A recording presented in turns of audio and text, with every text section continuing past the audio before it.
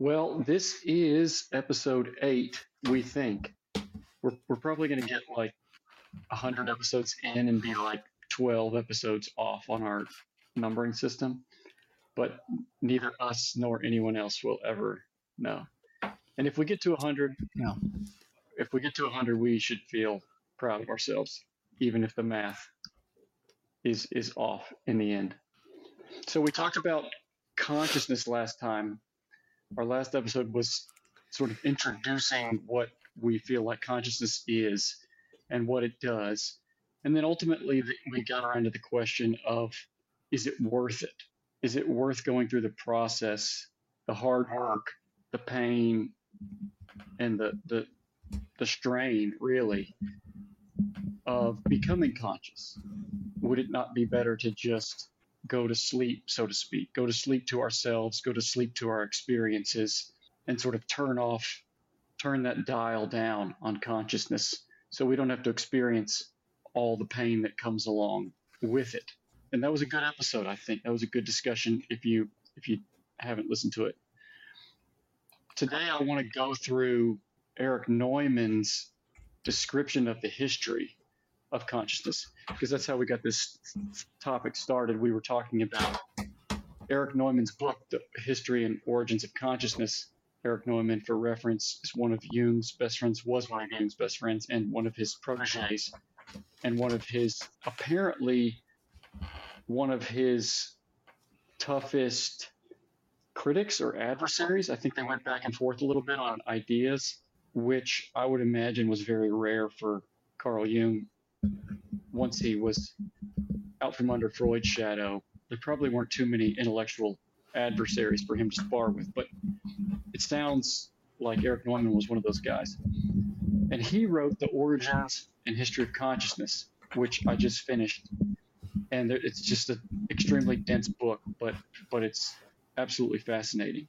So he lays out, it's not historical in the sense of necessarily timelines like, 1000 BC, 500 BC, but he lays out the myth, the mythology, the archetypes that go along with each stage of consciousness, and how each stage of consciousness produces in the world a corresponding set of myths and a corresponding set of religious practices and rituals and culture and all the things that go along with it.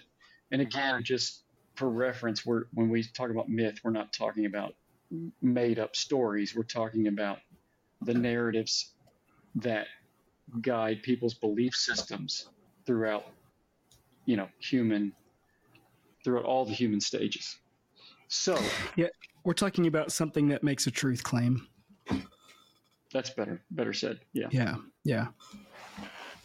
So, all right, Nate, I'll go through this sort of the symbolism that Neumann lays out, and you can tell me if you think this makes sense, if this resonates with you, or what sticks out to you about the way Neumann puts this together. All right, let's do it. So he introduces the topic with the Ouroboros. So that's Ourobros, which I just learned today how to pronounce it. Ouroboros. Ouroboros. That's it. Ouroboros. The Ouroboros. It's this image of the circular snake eating its tail.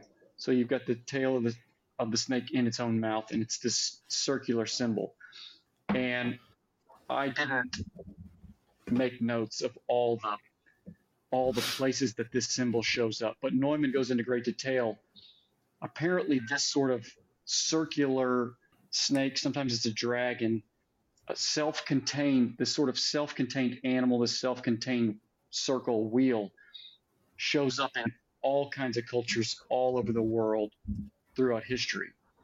Peoples and places that would have no access to each other to share mythology, according to Neumann. So his claim is that this Ouroboros is the symbol of unconsciousness. it's this self-contained, like timelessness, this like non-beginning, this symbol that had of non-existence, really, like no beginning and no end. It just is. It's just this reality that's contained. It was never created. It will never go away. But it's represented as a feminine, as this womb, as the origin from which all things are born. So this snake eating its tail is this circular, timeless non-existence. It's like sleep. It's the womb. It's essentially the great mother. And it's feminine not because the snake is female. It's feminine because it's like a womb where all things are birthed out of it. It's the original source. It's not necessarily the ground of being, but it's like its existence itself from which consciousness will eventually emerge. So it's unconsciousness. It's a womb. It's what Neumann calls the great mother. But it's this timeless womb where there is no differentiation. There's no light and dark. There's no young, old. It just is, without age, without any differentiation, with no opposites, just one reality. So that becomes symbolized. The Ouroboros becomes the symbol of the Great Mother, of unconsciousness, and unconsciousness becomes symbolized as the Great Mother, the womb. It's like the belly of the whale, the bottom of the ocean. It's the beginning. And so once man, that initial birth moment of consciousness, when man becomes aware of himself, when man discovers that he is something different than the world, that he is somehow delineated from what's around him. It's me and then it's you, or me and then the world. Then he emerges from the womb. It's like the seed germinates and then sprouts out of this Ouroboros womb. But it's like a phallic emergence, a protrusion and a bursting forth from unconsciousness. That moment when man experiences himself. And so the ego is born, and the ego becomes like the seed, the sperm, and it's phallic, and it becomes masculine. Again, not as in male and female, but as in represented in these terms of feminine and masculine. The ego consciousness emerges as masculine, and the unconscious is represented as the feminine snake eating its tail. But what happens is, and what Neumann shows in the mythology of the ages, is that first ego that germinates, that first awareness that man has of himself, is like super feeble. It's like not strong at all. It's not certain of anything. It's just this little inkling of me and the world. And so the pull, there's this great mother. The unconscious is this like powerful force. And so the unconscious is trying to pull the ego back into unconsciousness, because it's so feeble and frail and new, that the temptation is for man to just forget about himself as differentiated and to go back into the great mother. But the symbolism of that ego emerging, what the symbolism that comes along with it, are the opposites. Immediately you get day and night, like that's the image. We get this hero, this man who is literally separating this, like the day from the night, the sun from the moon. He's like doing the work of creating the opposites, because the first thing that happens when he becomes aware of himself versus other is that he becomes aware of day versus night, light versus dark, male, female. He becomes aware of opposites. Once he differentiates himself from the world, then he starts differentiating all of the different components of the world. So you get you get the Ra, sun god of Egypt. Like that's the first god is the god of the sun. It's the god who puts the sun in the sky as like the first symbol of consciousness is light. Light becomes the first symbol of consciousness. And you get the sun gods. Every culture, every religion, every people group ancient people group had a sun god, like the primary god. Even the Greeks have I'm not good with Greek mythology, but the one who pulls the sun up in the morning, who drags the sun across the sky. Is it Apollo? I don't know. But then you've got the biblical creation where earth is separated from sky, light is separated from dark, water is separated from land. That's the first thing that happens when man becomes conscious is the opposites emerge. And you get these heroes and gods and mythical characters who then create these opposites. They separate the light from the dark. They create male and female. They create heaven and earth. That's another fundamental one. So that's like the first, chronologically. The ego germinates from the Ouroboros becoming somewhat conscious of himself, and then all of a sudden these opposites emerge, and then the narratives come in to explain the opposites. Does that make sense? Does that track? Yeah. Okay. I'm with you. So then, and this is where the stories start to get interesting, is the young male ego, because the ego is represented archetypally as male. The young male ego is tempted then to go back to unconsciousness for the same reasons that we talked about last time. Like it's just easier to live in the unconscious. It's more difficult to do the work of creating, separating night from dark, light from dark, night from day. So, and the pull of the Great Mother is so strong that you get Oedipus Rex.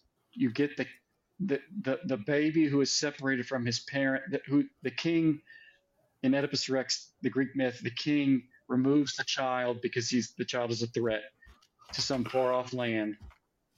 When the child grows up, Oedipus Rex, when the child grows up, he comes back, meets the king, doesn't know he's the king, and kills the old man, not knowing that it's his father and not knowing that it's the king. And then because he defeats the old man, he takes the queen as his wife. Well, the queen is actually his mother. He doesn't know this.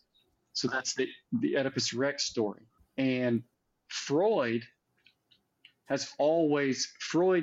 made this myth about sex, about incest, and it was like the mother fixation and all of these complexes. He invented the Oedipus complex, where it's like his theory was like every small boy fantasizes about having his mother be his wife as like a toddler and until adolescence, basically. And then you have this complex where you're like looking for your mother in your wife, but you're not conscious of it. And Neumann is like, no, that's so stupid. Neumann's like, no, it's conscious. It's a metaphor for consciousness. Like Oedipus Rex is the germinal ego, the initial ego that's fragile and is tempted to go back to unconsciousness, to go back to the infantile state. The temptation is to go back to being an infant where you're cared for by your mother. The temptation is to blind yourself to the world and live in that sort of, it's a death. It's like a peaceful death. It's like this temptation to drift into a peaceful non-existence. And the myth is Oedipus Rex is represented as the ego. And that characterized a whole stage of human development. Like the initial stage of human consciousness was Oedipus Rex. It was that fragile germinal ego who wanted to go back, who was tempted to pull back from adult consciousness into an infantile unconscious. You think those dots connect? Yeah. Yeah. Here's where I'm going as you're talking. I tried to bring up the Garden of Eden and Adam and Eve a couple of weeks ago, and you told me I was getting ahead of myself, that we would get there. And as I start thinking about origin stories, obviously this is going to be the one that's like most familiar to my context, right? Is, the story in Genesis about the creation or the stories about the creation of the world. And there are some really interesting similarities, obviously. And then there are a couple of like key differences that I think are worth talking about. But you can rein me in if I'm just pulling it out of left field. No, so go ahead. First of all, the journey of Oedipus that you just described as the journey of consciousness, right? So to like take it to emancipate it from Freud and reframe it as a journey of consciousness, returning back, and then eventually the desire to fall back asleep or to fall back into whatever that thing is, So if we parallel that to the story of the creation stories in Genesis, it's interesting that first, like the description that the authors of Genesis use for what the world was before it was anything is, what is it? Formless and void. Yes. Formless and empty. Formless and empty, formless and void. And then it's really strange language that the Spirit of God was hovering over the waters of the deep, and darkness covered everything. So we're both describing its form and its characteristics, and also saying that it has no form and that it's empty, right? So we're like immediately embracing this contradiction on the surface, but what we're really talking about is nothingness, right? Of a thing, like a thing exists, but it's nothing, right? And so I think those track. The second thing that I think is interesting is for the Genesis creation stories, it doesn't begin with the woman. It begins with the man, and from the man, according to the story, woman emerges. She's formed. Whereas in the consciousness, in the, what is it, Ouroboros, according to that map, it's first the feminine, and then the masculine emerges as consciousness out of the feminine. So I thought that was like an interesting deviation. The next thing that I thought was interesting, Matt, is if we parallel these two, is to think about the Genesis creation story. It's really fascinating. If you take like the first few chapters of Genesis, and instead of thinking about it as this like idyllic paradise and place all of this emphasis on sin separating us from God, and like there's some Christian story that we have to know about this. If you read it as Yahweh creates something out of nothing, and then Yahweh also is becoming self-aware in relation to human beings becoming self-aware. So Yahweh now has a new other to differentiate Yahweh's self from. And if you take like through the fall and really into like Cain and Abel, and you read it as Yahweh trying to figure out the terms of the agreement with humans, Yahweh is negotiating with humans, right? Like with Cain and Abel, Yahweh makes a point and makes a pronunciation and then gets talked out of it. And if you see the arc of the story as Yahweh and humanity becoming self-aware out of nothingness as they encounter one another, then you see like expelling human beings from Eden, from this idyllic, right? This idyllic shalom, this idyllic safe environment, to a world full of stimuli and threats and otherness, then I think it can track with that that consciousness myth in that way, right? Where rather than Adam and Eve breaking the rules, the arbitrary rules that Yahweh set up, and Adam and Eve break the rules, and then Yahweh says, well, let's just go back to the way it was before. It's a conscious decision to say, no, we're going to move forward into the next experience of humanity based upon the conscious choices that we've made now that we're all aware of one another's existence. I think I just covered a lot of ground and I pulled a lot of that out of my ass, but I think you're on the works. Right. In some 100%. Ways, it can really work. Yeah, because I think if we read Genesis, the beginning, first few chapters of Genesis, as like, okay, here's the first account, here's the oldest account of God, like making laws. And how do people respond to God's laws? And sin and punishment and separation. Like, I think we miss what's actually happening in the story, because it's the origin of the world of consciousness. Like, the first couple of chapters are how the world emerged through consciousness. You've got this Genesis is trying to describe non-existence as best it can in the deep and the void and the formless. It's just this sort of chaotic nothingness, but there's no such thing as nothingness. So it's the deep, and it's the womb. It's like the belly of the whale. It's like neither death nor life, but then God organizes it, separates and makes order from the chaos, and then puts man in it. Okay, so here's the male female part of this. You've got man just sort of unconscious, just following his instincts. Adam is just following his instincts. Well, then the woman, God says it's not good for man to be alone. So Eve shows up. God creates Eve, and she makes Adam self-conscious. The feminine, females make males self-conscious. That's what they do. Like, in the presence of the feminine, in the presence of females, the male becomes conscious of himself. Like, what am I, all of a sudden it's like, am I doing this right? How does my hair look?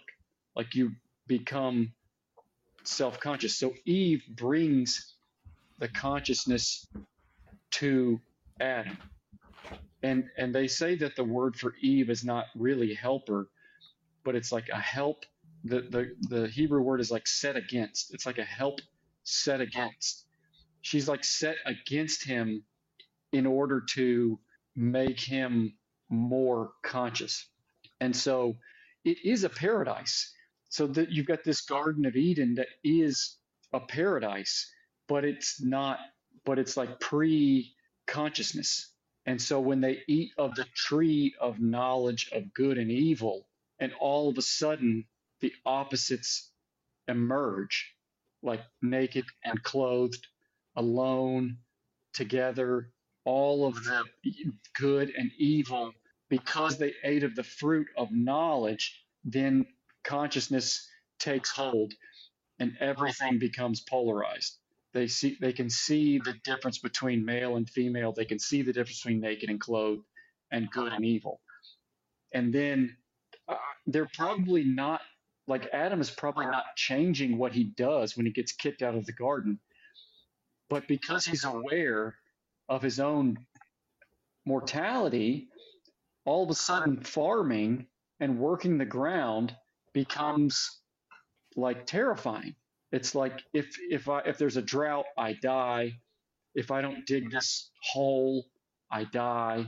If it doesn't rain, I die. All of a sudden work becomes work. All of a sudden gardening went from being apart, being just sort of instinctive in harmony with the universe. Now it's work because of consciousness. It's survival, right? That yes. It goes from my role as part of the larger idyllic universe that I'm a part of to I must now survive. At times in spite of or set against the universe. Yes. Like when there's a drought, I still have to make this world work for me. Whereas before he's just an animal. There's not even a me. It's just like a bird or a dog just looking for the next meal, or hiding under a tree during a storm. There's no worry about, there is no life and death in the mind of Adam before the fall. There is only That's so weird. Right. It's so weird. It's hard. That's why we miss it. That's why we miss that part of this, like the main part of the story, because it doesn't even make sense. It makes sense, but it is weird. And so all of a sudden, once you can see the end of your life, and you fear it, then work becomes painful. Then it's like I have to do this to survive, and I hate this. This is so hard, and I'm so scared of dying. And so the whole story is just an emerging consciousness. And basically what the sin is, this is speculation, but the sin is that Eve is tries to take all of consciousness to herself at once. She tries to take, and that's what God is saying. Don't eat this tree because you're not ready for this fruit. You're not ready to take on all of this knowledge. It will give you anxiety and fear, and it will ruin paradise for you, is basically what he's saying. If you eat this tree, it will ruin paradise because you're not capable of integrating all of this knowledge right now. And the interesting thing to think about is, did God have a plan for gradually bringing about consciousness in his own terms and timeline for Adam and Eve, or for early man? Because all we know is that Eve just hijacked the process and bypassed whatever speed bumps that God had put in the way, and she tried to take it. That's the pride. The pride is that I can handle it. I can handle the size of this download, me within my own cognitive abilities. Just give it to me. Give me the download, give me the update. There's not going to be any bugs. There's not going to be any problems. Well, all of a sudden, our hardwire just short circuits. It's just anxiety, fear, depression, and then we try to go back to. That's why we try to go back to the garden. And God is the angel with the flaming swords is not. It's symbolic. It's you can't go back. You can't get in there. Like unless you die. Unless you want to physically die, you can't get back to you can't go back to the old operating system. You can't go back to unconsciousness once you've eaten the fruit. You can't undo the opposites. You have to now go through consciousness to get back to unity. You can't undo consciousness to get back to unity. There's an angel there with flaming swords. There's no way to get through. Yeah, I think there's an element of this story as it relates to consciousness that also has to do with Adam and Eve's interaction after they eat the fruit. And then that extends to the questions Yahweh asks Adam and Eve. So Adam and Eve, when they both eat the fruit, right? And think about how funny this consequence is, Matt. Out of all of the things that they could become conscious of or aware of, they realize they don't have any clothes on. in the entire universe. Yeah. This whole paradise in Eden. And what do they notice? I'm not wearing any pants. Where's my pants? Yeah. It's that they suddenly become aware of their own being. Mm-hmm. And as I was tracking with your description of Neumann and this myth of consciousness that I don't know if you said opposites or contradictory elements, but basically something other than me emerges, and out of that I learn more about who I am. I become more aware of my being. That as Adam and Eve eat the fruit, look at each other, and suddenly they get embarrassed. It's not just that they realize that they don't have any clothes on. They get embarrassed. So there is a feeling that is related to me specifically, to my awareness of my body. What they didn't do is laugh at the other one for not having any clothes on. In other words, their thought is directed to the self. Yes. As it stands in front of the other. Yes. Suddenly I have this knowledge of who I am as I stand in front of or in the gaze of the being that is across from me, that is not me. It's that kind of like self-knowledge, consciousness, right? And then think about the questions that Yahweh asks Adam and Eve because they freak out, they go and hide, and Yahweh is, it's just, man, it's such a funny, brilliant, weird story.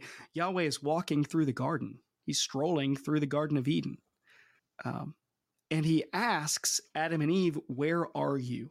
Now, I think the story probably suggests this, that the interaction is like Yahweh's actually searching for them. And it may even say that explicitly. I should go back and read before I say what's happening. But what if we read it a different way? What if we read it as Yahweh as Yahweh asking Adam and Eve, "Do you know where you are?" So instead of asking for Yahweh's own clarification, "Where are you?" What if instead the question is, "Where are you?" as in, do you know where you are? Self-knowledge, self-consciousness. Yeah. In the context of your environment, can you name this all of this otherness that informs your sense of location or self?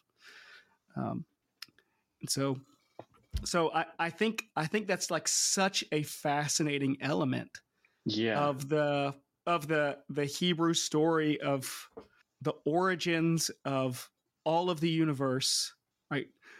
Like we start off, if you look at the narrative arc of the story, we start off with all of the cosmos that is nothing. It's a description of the number zero.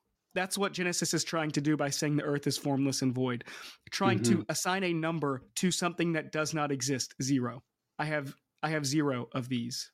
Well, if you have zero of them, then they don't exist. So what is the this? What are the these? Right. And so it's limitless. It has no boundaries. It's infinitely expanding. And out of this number zero, Yahweh creates and crafts and sculpts this world and spins it and creates the things that are going to inhabit it in order to ensure order in the world. Adam and Eve, the man and the woman, who apparently, and this is their first interaction together, right? That's even recorded.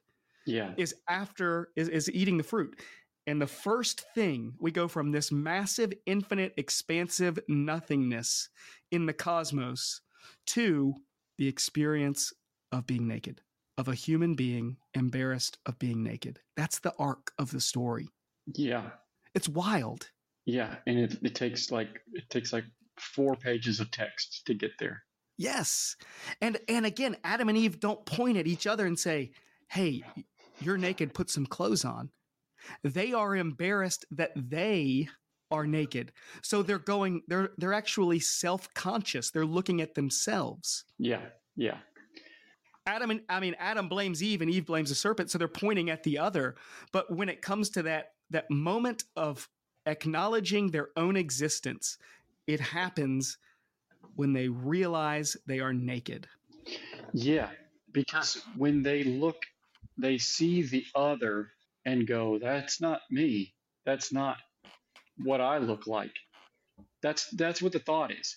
You see the other and you think that's what the ego does. You see when you see the other, you think about yourself. It's like I see Eve, and that's not me, right? That's not what my physical form looks like. So what's going on here?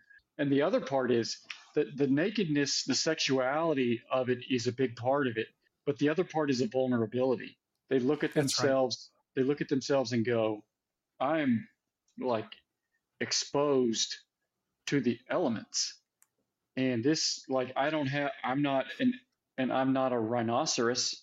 Like I feel the rhinoceros and I feel me and I'm different. I'm like, I could die. Like that rhino over here could kill me. That lion over there could kill me. I got to do something to protect myself. It's like I'm exposed and naked and embarrassed. And oh, yeah, I'm also defenseless. Like you could cut right through this belly and I would die. And so, Jonathan Pajot, who I love, talks about the garments of skin that they put on as like a way to become like the more invulnerable animals they see around them. Like, oh, that bear, nothing can kill that bear over there. Let me put on a bear skin to protect myself. It's like it's the first technology. Like the first thing the second thing really that happens. The first thing that happens is they realize they're naked and they get embarrassed and afraid. And then the second thing that happens is technology. They go, let me find something in the world to add to myself to make me less naked and afraid, to make me less vulnerable. It's and then but that's what God is warning them about.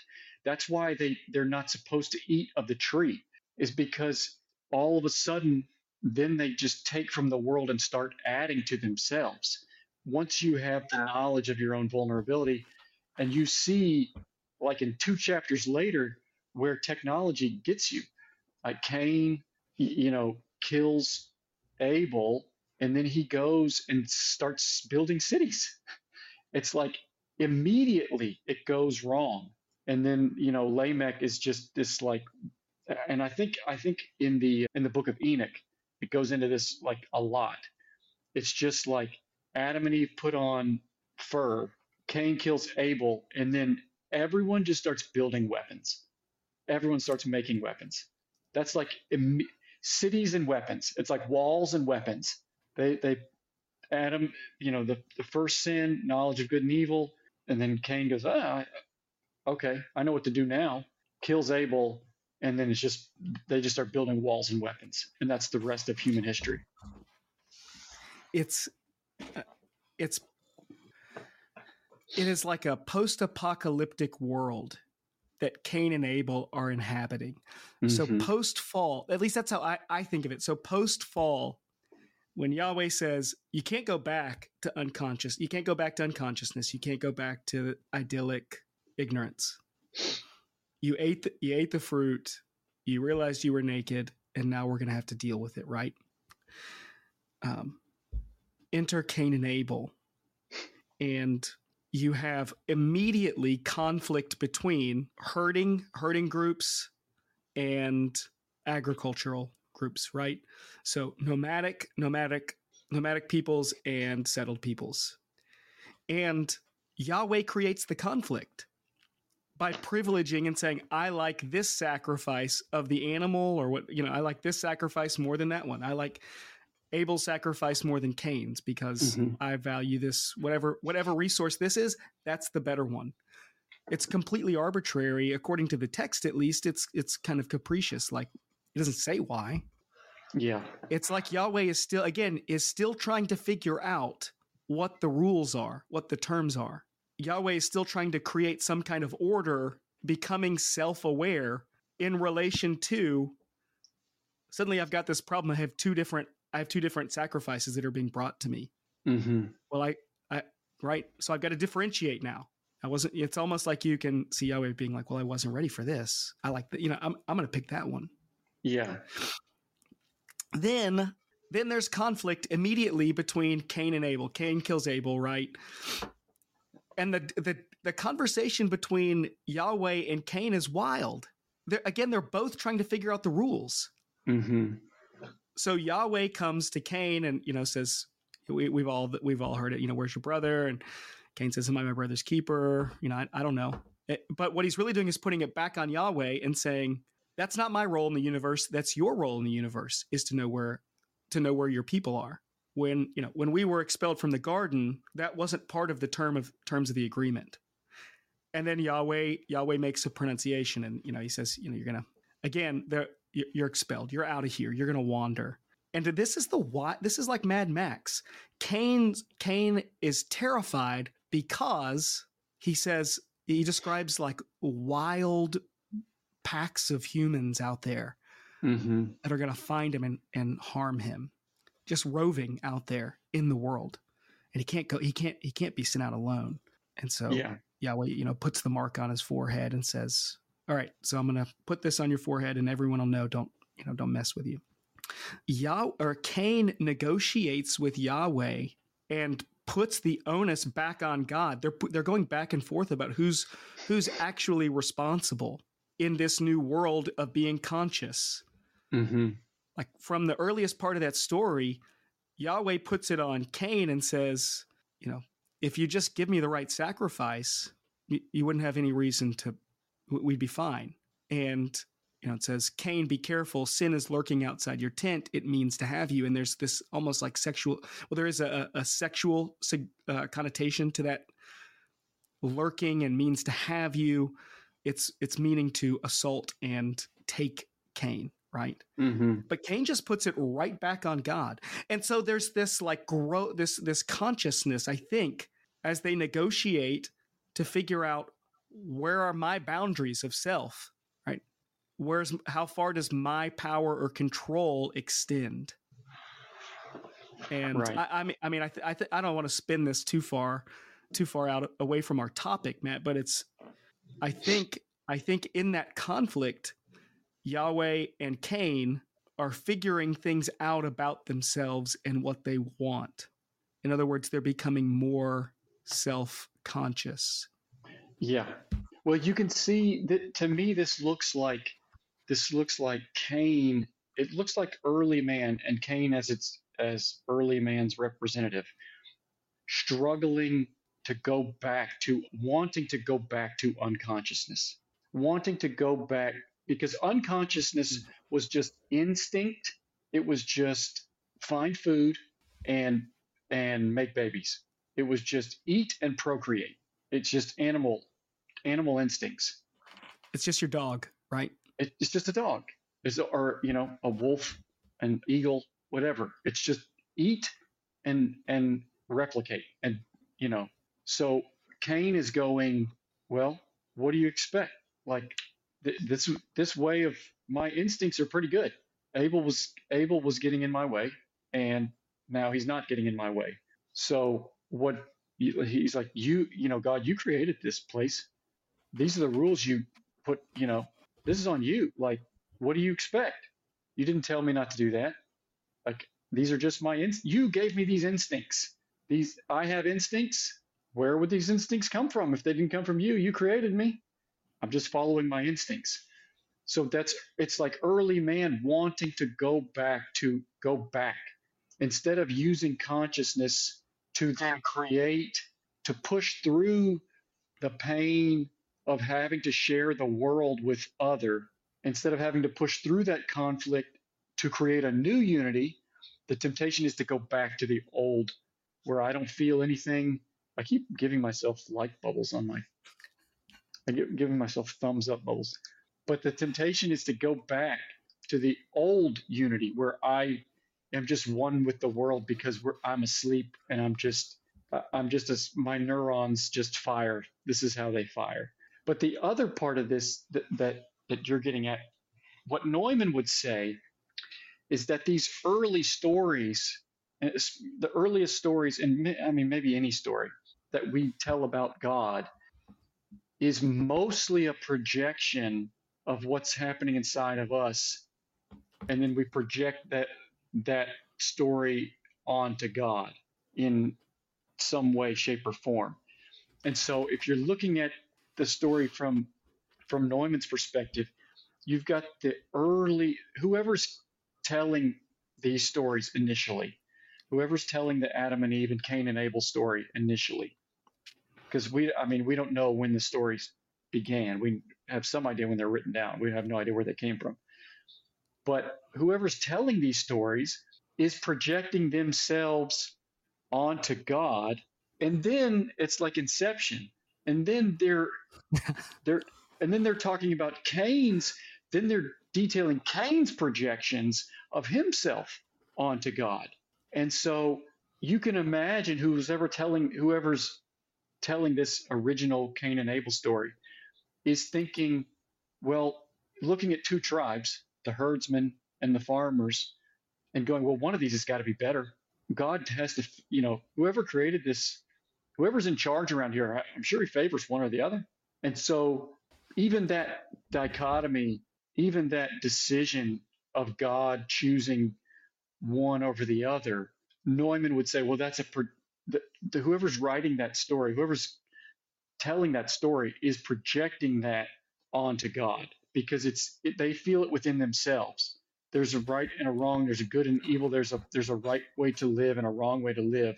Therefore, if God is in the business of right and wrong, well, I'm sure he likes one better than the other. I'm sure one sacrifice is better than the other. And so you've got to take into consideration, that's not to negate any of the meaning and the value of the story to say that it's a projection. It's meaningful because it is a projection, because it references our experiences and what's happening inside of us, and we project it in our story so that we can engage with it. We couldn't engage with it if we didn't project it. I don't even know if I can wrap my own head around what I'm saying, but that's what Neumann is. That's what he lays out in his book.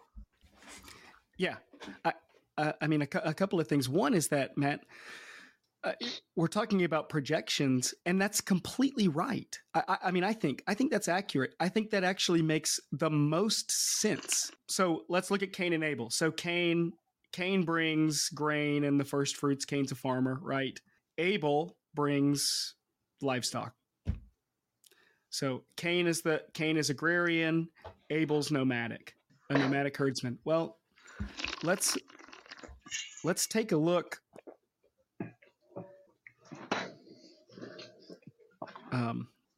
Sorry, you'll have to edit this out. I cut all of the whole water bottle noise. You could hear it? Oh yeah. I tried to mute myself, but I don't even know how to mute myself. There's a mute button at the bottom. But anyway, okay, so Cain is agrarian, Abel is nomadic. Well, let's look at the authors of the story, Matt. Where are like the early Hebrews living? What is their context? They're nomadic. And who are they surrounded by? Agrarian societies. Look at them like wandering in the desert. Yeah.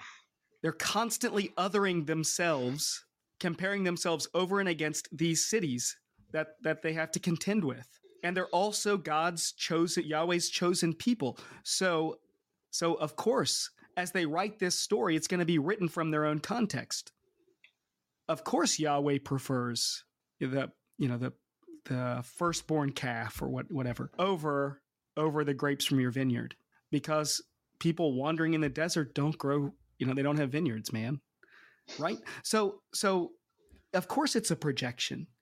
And I think the second thing is that when we understand it that way, when we understand it as people trying to make sense out of their own experience to figure out how did we get here, this becomes not just the most reasonable, I think, way to read it, but so damn interesting. The least interesting and least helpful way, in my opinion, to read this is as like scientific or historical literature. the whole thing, I mean, it's full of contradictions if you look at it in that lens.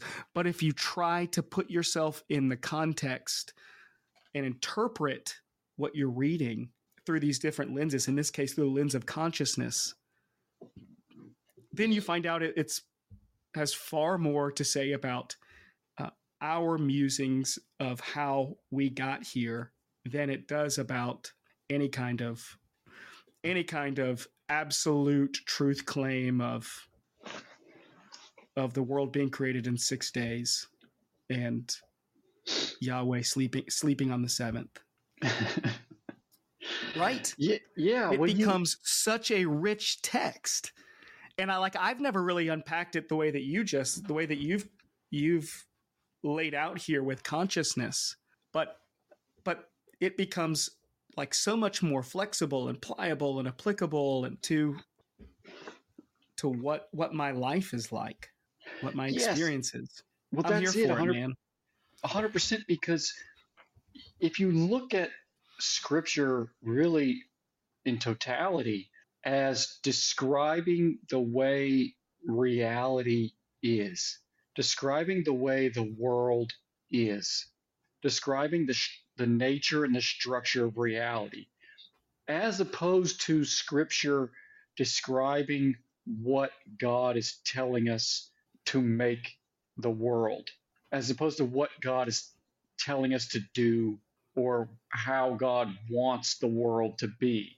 If you look at it in the sense that it is describing the nature of reality itself, then you can take even the symbol of nomadic herdspeople and agrarian farming societies, and you look and you go, well, let's look at agrarian farming societies. They start to centralize as a little group or a little tribe. They literally put down roots and they grow around this farm. Well, then what happens next? Then they create a little community, then they create a little structure, then they create some guidelines, then it builds into this sort of these agreements. Now you've got multiple families, and now we have to have some rules, and now we have to have some technology. We've got to find a way to get outside water in. We've got to start, okay, we've got some surplus. What do we do with our surplus? Should we sell it? Who should we sell it to? All of a sudden, you start adding these structures. Well, now we have 100 families, and now we've got to make streets, and now we've got to have a government, and now we have to add more technology.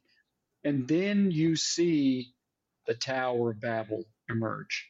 You've got these agrarian societies who put down roots and develop into cities and then city-states, and then at some point they become so self-sustaining and they become so integrated with technology that they become prideful and they go, you know what? We could just build ourselves a tower all the way to heaven. We could just do this ourselves. We can reach however high we want to reach. If we stay organized and we follow these codes and these laws and we follow the systems that we have in place, the sky is the limit. And so you've got these nomadic Israelite, Hebrew, Abrahamic, pre-Abrahamic people groups going, that doesn't look right. I don't think that's right. Like, I don't think that's the best way to be in the world. Like, that seems like it's too much order. Like, we got this story about chaos to order, and then it looks like the Tower of Babel seems like too much order. There's got to be some balance between chaos and order. And all of a sudden, you've got these early people trying to articulate the warnings of too much chaos and too much order. And you go, holy shit, how did they do that? How did these people from so long ago organize their thoughts like this? And it's not just God going, sheep are better than grapes. Because that's the least interesting way to see these stories, as God telling people what to do, as opposed to these stories describing the way reality works, the way the world works, the way that God has created the world to work. And that's for a specific group of people in a specific context at a specific time, right? yes, but in And this Neumann's case, claim is that it transcends those small contexts. Is that right? yeah. So I would say the greater the myth, the greater the story, the more it transcends. And so the more it transcends, the greater the story. And that's why these stories have persisted for so long. And that's why the Judeo Christian narrative has never been overcome by all the other counter narratives, because it transcends in so many different ways from beyond this. It is, yes, in this specific context, specific people, specific time, and specific language, but the the universals are so transcendent that it resonates with the way the world works for me and you now. Yeah. Well, gunpowder and smallpox also helped. Also helped elevate the myth to to spread the Judeo-Christian way of life. Yeah. But I think one last point about, you mentioned the Tower of Babel. It's interesting to me that Yahweh has to confuse them and send them out. The idea with the Tower of Babel is that they're going to build a tower to reach God. And apparently this is a real threat because Yahweh has to actually confuse them and stop the project. Right? If there's no way they could actually accomplish the thing and get to God, then why would Yahweh even be concerned? Yeah. So that's kind of that's a part of this story that we don't talk about much, and I think it's part of, I would say it's part of this, maybe this arc of Yahweh and human beings becoming self-aware of their limitations and their possibilities. Right? It's like Yahweh gets the Tower of Babel, and he's like, "Oh, they might actually do this. I can't let that happen." Right? Yeah. Because who am I if they get there? How am I going to differentiate myself from them if they're able to get up to where I am? So and human beings are realizing, I might actually be able to. We might actually be able to make it. Why couldn't we? So right? if you And so Yahweh has to intervene and dispel them. but if you look at it as if you look at God as the ground of being, the ground of reality itself, you have the Hebrew projection of God as telling these as arbitrarily going in to the city of Babel, confusing them and causing he had to intervene. God had to personally intervene with this project to bring it to ruin. But again, if you see this story as a tale of the way reality works, as the way the world works, and God as the ultimate reality, hubris, pride comes before the fall. When you say, as a people, when a people group says, we have transcended, we can transcend God. We've developed enough cognitive horsepower to do anything we set our minds to. You get the Tower of Babel coming to ruin. You get the Nazi Reich coming to ruin. Empire. The point of the story is empires built on hubris, on pride and technology and human willpower will implode. They will collapse on themselves because that kind of control can't be, that kind of top down control is tyranny. and tyranny, that kind of top-down control ultimately becomes tyranny every time, and the people, the whole descends into its parts. Yeah, The parts and become the only whole, Yahweh gets to be a tyrant. and he's the only good tyrant, so he must be the one. He's controlling reality. So if this is reality, then it's him. So whatever happens in reality is God. But it's just a story of the parts become a whole and then go back to being the parts again. It's this it's this cycle of the atomization and collectivization, atomization, collectivization, and they're just describing the way these things work. And every time things get too collectivized, they're doomed to reatomize. And so it gets weird. If you don't look at it like that, it gets weird. God favors sheep over grapes, and he's threatened by these ancient people building towers, tall towers. Like that's weird. But it doesn't do the story justice, and it doesn't help. It's not helpful to us as humans, modern humans, to look back and go, what do I don't build big towers, I guess. Make my church building a simple structure. Like that's what you have to take out of it if you don't understand what is the real meaning of the story. Yeah. I'd just say one thing about that is that I think it's in the context of what we've talked about, it's a meaning of the story. It's a possible way to understand the story, right? That we can read into this, like other people from other contexts can look into the story and be like, oh shit, here's what's really happening.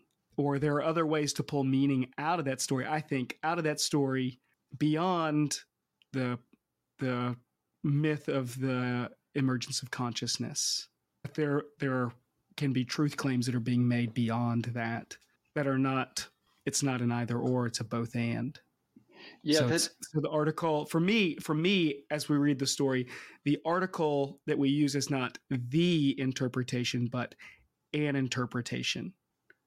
Yeah. Well, now we're into a whole new discussion of interpreting stories. And yeah, I would agree with you. Yeah, there's a million ways to interpret every story. So can we interpret stories? So if there's a million ways, then there's no ways. I mean, if there's an unlimited number of ways to interpret a story, then that means there's zero ways to interpret a story because none of them work. Then there's no meaning. So the interpretation has to match up. We can only interpret the stories to the degree that we can match up the story with the way we experience the world. Matt, I can't tell if you're making an argument for or against postmodernism. It's both. It's both and. I'll sign up for that. Yeah, I'm on board. We've reached our time limit, but we'll do an episode on postmodernism. Yeah. Okay, that'll be fun. Because we're only like halfway through the chronology of the history of. We haven't even made it to Egypt yet, and Egypt is like the most powerful mythology of them all. But this was fun. Yeah, this was a good one. Yeah. All right, folks, we're gonna wrap it up there. We'll be back. We'll be back next time with episode whatever number we arbitrarily agree upon prior to the episode. 36. Thanks, y'all. 36. There we go.